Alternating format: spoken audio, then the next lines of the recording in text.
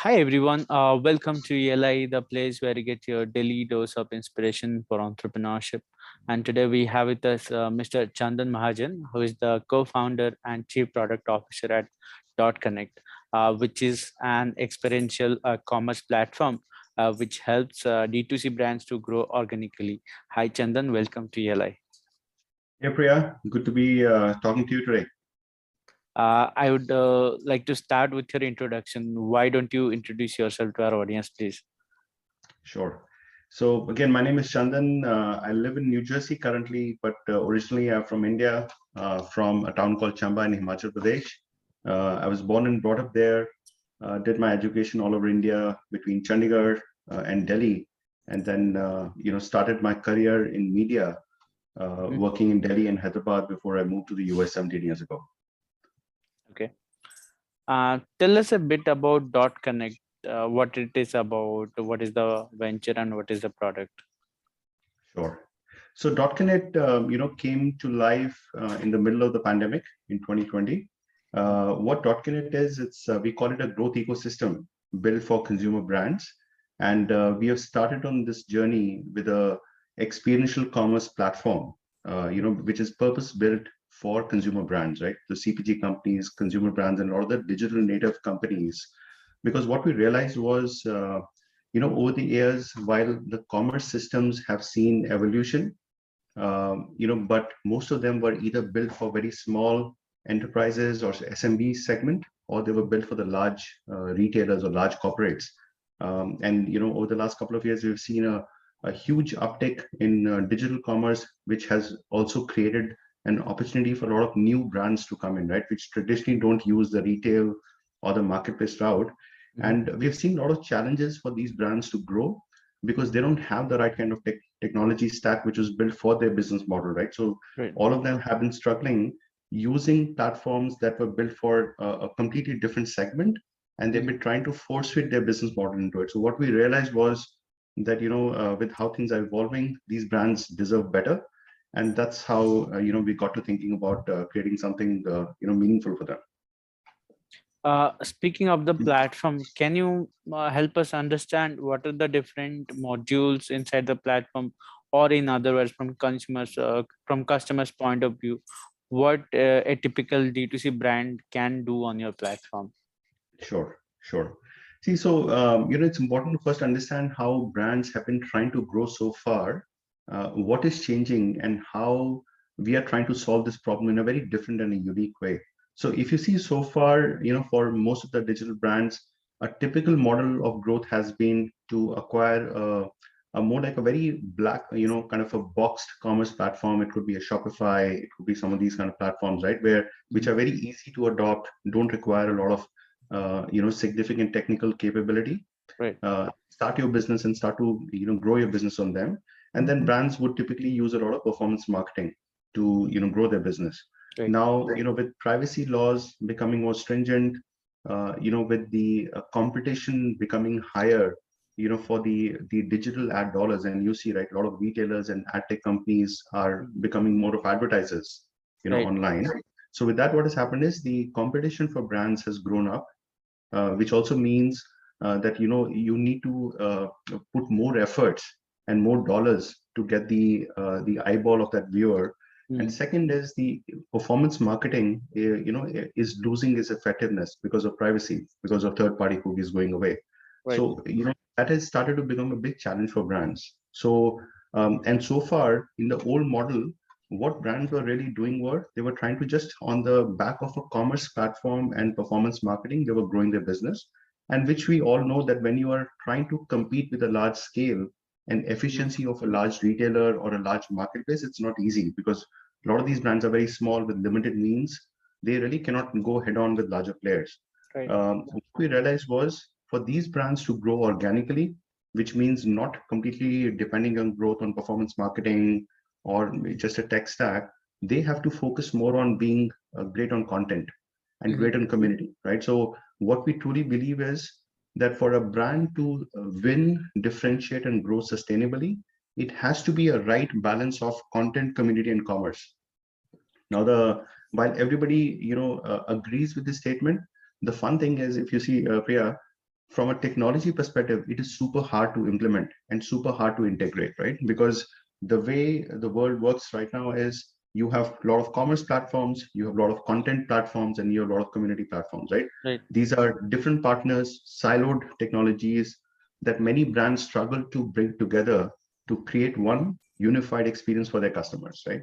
So that's what we are trying to solve as .Connect, where when we say we are building an experiential commerce platform, we are basically building a framework that will integrate all of these siloed products through one convergent experience, and it'll be a composable UX, which means that in the concept of headless commerce, it basically will give brands the ability to craft their own unique identity and a unique experience, and give them the flexibility to continue enhancing the tech stack as they grow through their journey. Okay. How does it work? Can you tell us? Because you rightly mentioned that content, community, and commerce, it's very hard to integrate their silo technologies. I think Facebook and other social media networks, they have tried to mix content with community to some level, but not commerce. Can you tell us how are you approaching this? Yeah, see, if you see right now, and you're right, where there have been some attempts, but problem is the experience end of the day starts to get broken. There are a couple of good examples. So if you see, important to understand how this problem is being solved right now. So there are quite a few good examples out there with D2C brands who've been able to a great extent, been able to solve this problem. But the only way this problem can be currently solved is through a lot of custom development, right? So a lot of these brands have had to build a fairly significant size of technology team in-house, or they had to go out and find the right kind of SI partners out there. In both the cases, you're talking about a lot of money to be spent, right? Because obviously it requires a significant team, to be created, whether in-house or through a partner. It obviously requires a significant budget and of course the time to market, right? And with the kind of tech talent shortage that we are seeing across the world right now, that is becoming a big challenge for a lot of companies.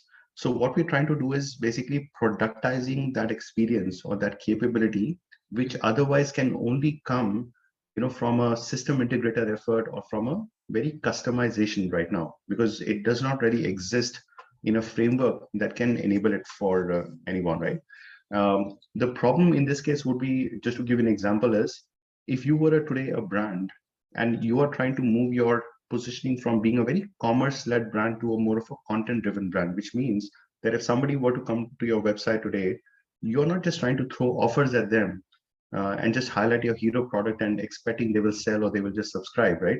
Now, some customers may, there are fewer of them, right, when they already know what they want to buy. But some people who are just in their discovery phase of their journey, they don't want to get overwhelmed with too many products and just offers. And unfortunately, what has happened is, with the way commerce platforms have been built most of the time, they have been built to just take a catalog online and implement promotions, implement offers and all that, right? And unfortunately, a lot of the D2C brands have also used the same template coming from these commerce platforms, right? Where most of the brands feel that, okay, if I create my .com site, a very fancy looking website, put my catalog there, give them a 10% offer, a free shipping and all that, and then do a lot of Facebook ads, that should pretty much help me acquire customers. Now, of course, you can drop your prices and acquire customers, but the big question is, will you be able to retain those customers? And how can you continue driving this behavior every time? Because you're it's a leaking bucket at the end of the day, right? You're losing a lot of margin. So the right way that we believe to do this is, if you can make content the hero of your story rather than just a commerce or pricing, right? Which means that understand what the user is looking for. So rather than trying to start by selling them something, start by engaging and understanding their need and give them the right kind of insights, right? Because, we all have seen it in our examples where, if you start to get the right kind of insights and advice, you tend to attach yourself to that particular person or entity or brand more than somebody who's just trying to use your time to sell you something. Right, right. Would be curious to know, where do we stand as a venture in terms of are we product market fit yet? what is the kind of traction we have been seeing, and any numbers you would like to share? Sure. So we're currently in a stealth mode, Priya. Although the company started 1.5 years back, we are a revenue generating, profitable from day one company. We have a team of around 20 people now. See, what we've done is, and I think it'll be important for your viewers also to understand. Yeah. Both me and my co-founder and friend Dheeraj, we both started the company. We started this company after 20 years in this industry. So between both of us, we have 2 decades each of experience in the global retail, e-commerce, and technology industry, right? So we have worked in North America, Europe, Middle East, Asia Pacific, and the idea was that we had a couple of thoughts. That one, we had acquired a lot of knowledge and insights and experience, working with large tech services companies, management and strategy firms, as well as business operations or business process, consulting companies. So the idea was, how could we, gather the experience and the insights that we have received and put them to better use. And of course, and also while fulfilling our own dream of becoming entrepreneurs, and end of the day helping the community, right? So that's how the idea came was. So while we had a lot of experience, we did not just wear the hat saying that okay, we know everything, right? Because it's all about constant learning. So we have spent a good amount of the last 12 to 14 months understanding the space at a very deep level. The D2C industry, how it has evolved so far, what is changing, and how it will evolve in the future. Like what kind of capabilities brands will need, what kind of challenges they're very likely to come across, that they have to face, and what kind of partnerships would make sense for these brands, right? That will enable them to grow organically and scale, because challenges will come, right? Privacy, technology, automation, consumer behavior changes, every time in this industry, right? So you have to really keep up. So you can't say that you've arrived at a point, right? Because the moment you feel you've arrived, things around you will start to change dramatically, and you have to keep innovating. So we spent a good amount of last 14, 15 months talking to over 100 brands globally. We talked to a lot of tech companies, talked to a lot of partners and a lot of our advisors. And based on that, we were able to come up with a thesis, which we believe is the right kind of platform to enable. So we're building that platform. It will be launched in the next 2 months or so. In terms of traction, can't give you exact numbers right now, unfortunately, but we have a very healthy list of brands that we're working with between North America and Southeast Asia, including India, who will be launching on our platform as well. So overall, very excited about the traction so far. Super stoked about the kind of interest we've seen from the D2C community, both the customers and partners, and the road ahead for us. Okay. I think in India, D2C is one hot topic in the founders and entrepreneurs community, because a lot of new D2C brands are coming up every day, and they're doing well also. So they're pretty successful ventures, and D2C seems to be a very, very nice thing to start, because there is a high chance of success. So can you tell us why D2C is on a rise as per you? And what are the different trends you have been observing in the D2C market? Sure. See, the couple of factors that I think are playing, just a perfect storm brewing for D2C industry, right? See, one, as consumers over the years, everybody likes choices, right? But growing up, especially in the consumer goods category, I'm sure you can count on your hand the number of brands you had access to when you were growing up versus in the last couple of years, right? So if you needed a soap, you knew there were just a couple of soaps that you can get, right? Same for chocolates or any other categories, right? Or fashion for that matter. So I think one, from a consumer standpoint globally, it is a great thing to have more options, right? Because one, it is a healthy competition. So it is not just the large consumer good companies or manufacturers or house of brands that sort of have a monopoly over a certain segment, right? So having more challenges in any category is always a good thing for the overall market, right? Because creates healthy competition creates more innovation. Consumers get more choices. Prices can be more competitive. So in general, I think it's good for the environment. So one, we feel it's a step in the right direction. in India in particular, like you rightly pointed out, D2C has gained a lot of momentum in the last 2 to 3 years, right? And of course, for a lot of a lot of it also has to do with the pandemic, right? Because the pandemic forced a lot of the e-commerce adoption on people who were not as internet savvy as before, right? So the Gen Z or the Gen X, the baby boomers, the general segment, right? That was not shopping online is done. Second is, with UPI, with the last mile fulfillment network, becoming much more robust in India and in the developing markets, it just opens up a lot of these brands to a very large disposable income or customer segment which earlier did not have access to these brands, right? You heard me saying that I'm from Himachal, small town called Chamba. That's where I grew up, right? Around 3 years ago, Amazon was not available there. So I remember growing up, the only thing we could possibly look at was if we needed something which was nice. So my father would travel to Delhi and buy something for us, right? That was the only way for us to even get things like comics, for that matter, right? Because we just didn't have access to that in our small town. But now today, things have completely changed, right? You could be pretty much, just logging onto any marketplace and get any brand that somebody like you in a tier 1 city across the world would get, right?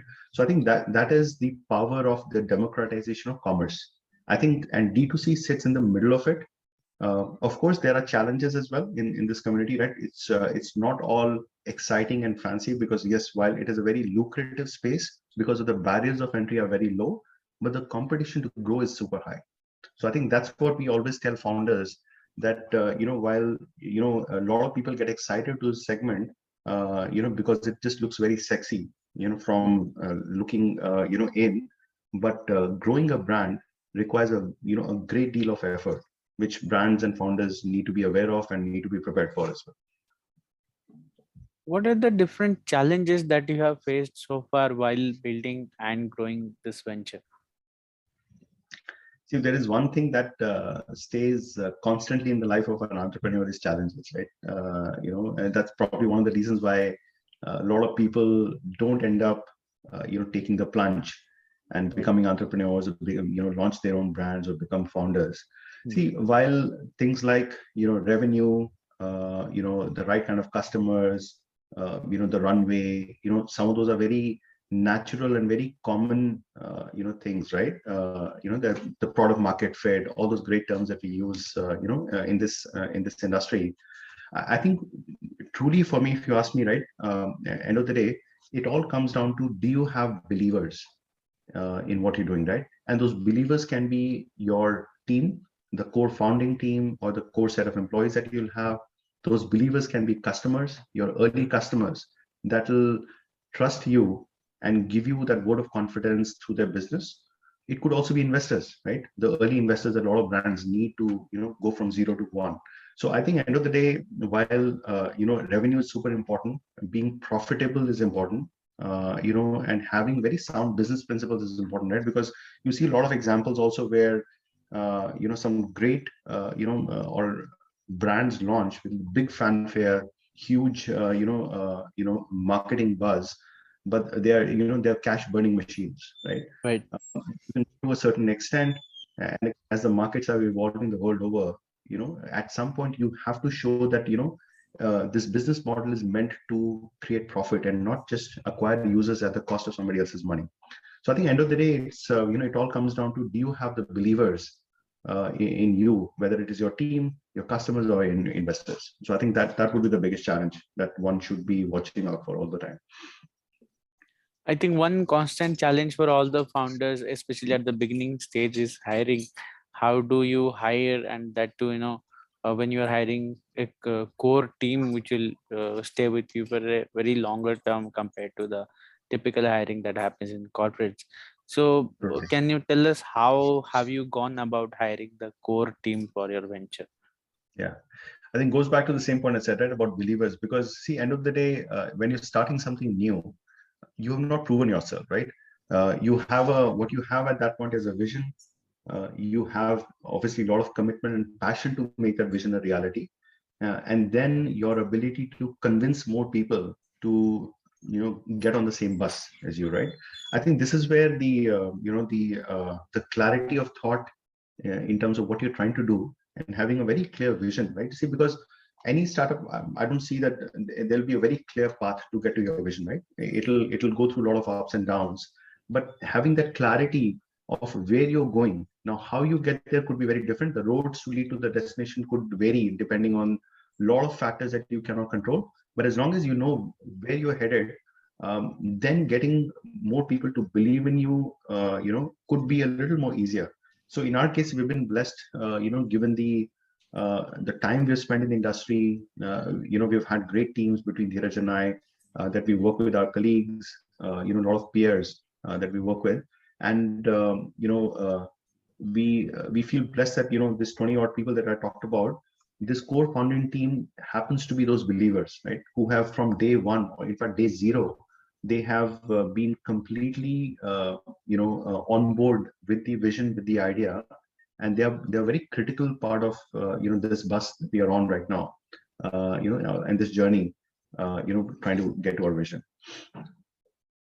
As an entrepreneur, you are expected to stay energetic and driven all the time because you have to drive yourself, your venture, and the team. Can you tell us how do you manage to stay consistent and energetic over time, and what happens when you lose your focus or you just feel tired and restless? That's an interesting question. I don't think I have a magic answer for that, but I'll tell you. See, one is one big change that I saw was when you're doing something that you really believe in. Somehow you'll automatically get a lot of energy and passion and commitment to keep going at it, right? Then you stop counting hours and minutes in terms of how much time you spend in the night versus days and all that, right? Because it doesn't appear like a job anymore, right? It looks like it's a balance of fun and excitement that keeps you going. So while that is true for each entrepreneur because they're very committed and attached to their idea, but again, end of the day, I also feel that you need to balance out, because what you don't want to do is that excitement and passion should not lead to burnout, right? Because when you start to burn out, your team will feel the same thing as well, right? So Right. I think balancing out your commitment, and passion with taking some time off for yourself, and trying to put that time into something else you like other than building your brand is very important. Right now it could be reading, exercise, meditate, sleep, or just watch movies, right? Some people just that's my way of just start chilling out. By the way, just watch some good movies, read up a little bit more, spend time with family, or just do nothing. Sometimes I just do nothing. I think that's important. But having said that, there are times, right, when you're just not feeling in your zone, right? You just feel a little too tired, not in the right mindset to speak. And I think that's where the power of the team comes in, right? So I think that way also, between our core team, we've been very lucky and blessed to have people who understand each other in a way that very easily one can step in when the other person, for whatever reason, cannot be there or cannot be actively involved, whether it's a personal or a health issue and all that, right? So that way we've been able to encounter that nicely so far. Of course, as you scale, this problem is real, and we have to be very mindful of the people, right? Because end of the day, while everyone's committed, everyone also has a life outside of work, right? So we have to be just respectful of that. What would you say is the meaning of entrepreneurship for you? How would you define the term entrepreneur? Yeah. So see, when you look at a person who's entrepreneur and a person who's not, right? I mean, if I look at it, see, end of the day, they both are dreamers. They both have some dreams and some ambition and some objectives in their life. I think that one thing that starts to separate an entrepreneur is a person who's able to look beyond the obstacles that may come in achieving the journey, and has the conviction to still set off on that path, right? Because I've talked to a couple of other friends since I took the plunge, right? And the one thing you start to actually see, and I've been amazed, is how many more people are sitting on the fence, and they've not been able to make a decision, right? And again, not trying to generalize, right? Because everyone has a very different, situation, on personal work side, right? So obviously everybody's triggers are very different. But in general, my observation has been there is that fear of the unknown that you just cannot convince yourself to get into, right? Because end of the day, a job for a lot of people means clarity, right? That okay, I'm going to get a paycheck at the end of the month, right? I'm going to get my bonus. I may be promoted after 2-3 months or whatever, right? I can see a career plan in a certain company or in a certain industry. None of that exists in entrepreneurship, right? You have no idea, how will you feed yourself after a month or and all that, right? There are runway issues. There are issues with customers or investors, competition, right? So many people got impacted due to COVID in their businesses, right? So what if another big pandemic happens? What if this wave or this phase of COVID does not end, right? So there are a lot of questions out there. I think so. End of the day, what defines an entrepreneur is someone who understands that look, the world around me can change in many ways that I can control, but I have the resolve, I have the commitment, and I have the clarity that I'll keep at it, right? But again, not as a blind vision. Having clarity is super important, right? You at any point of time, you should know what you're trying to achieve and where you're headed. Like I said earlier, right?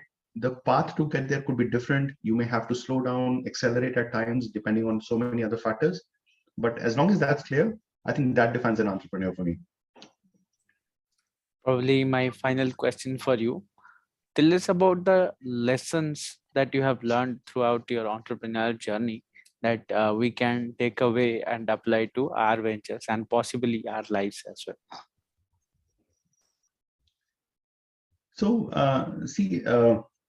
lessons, right? I've not been a tenured entrepreneur, I would say, but I've been in the industry for 20 plus years as well, right? So, of course, one thing is when I was even in the corporate world, by the way, I come from a family of entrepreneurs. So my roots, are from a business family. So I've always looked at anything that I've done, right? Whether it was a corporate assignment in my earlier life or even now, I've always, I've always believed in operating or thinking like an owner, right? Even if I was in a job, right?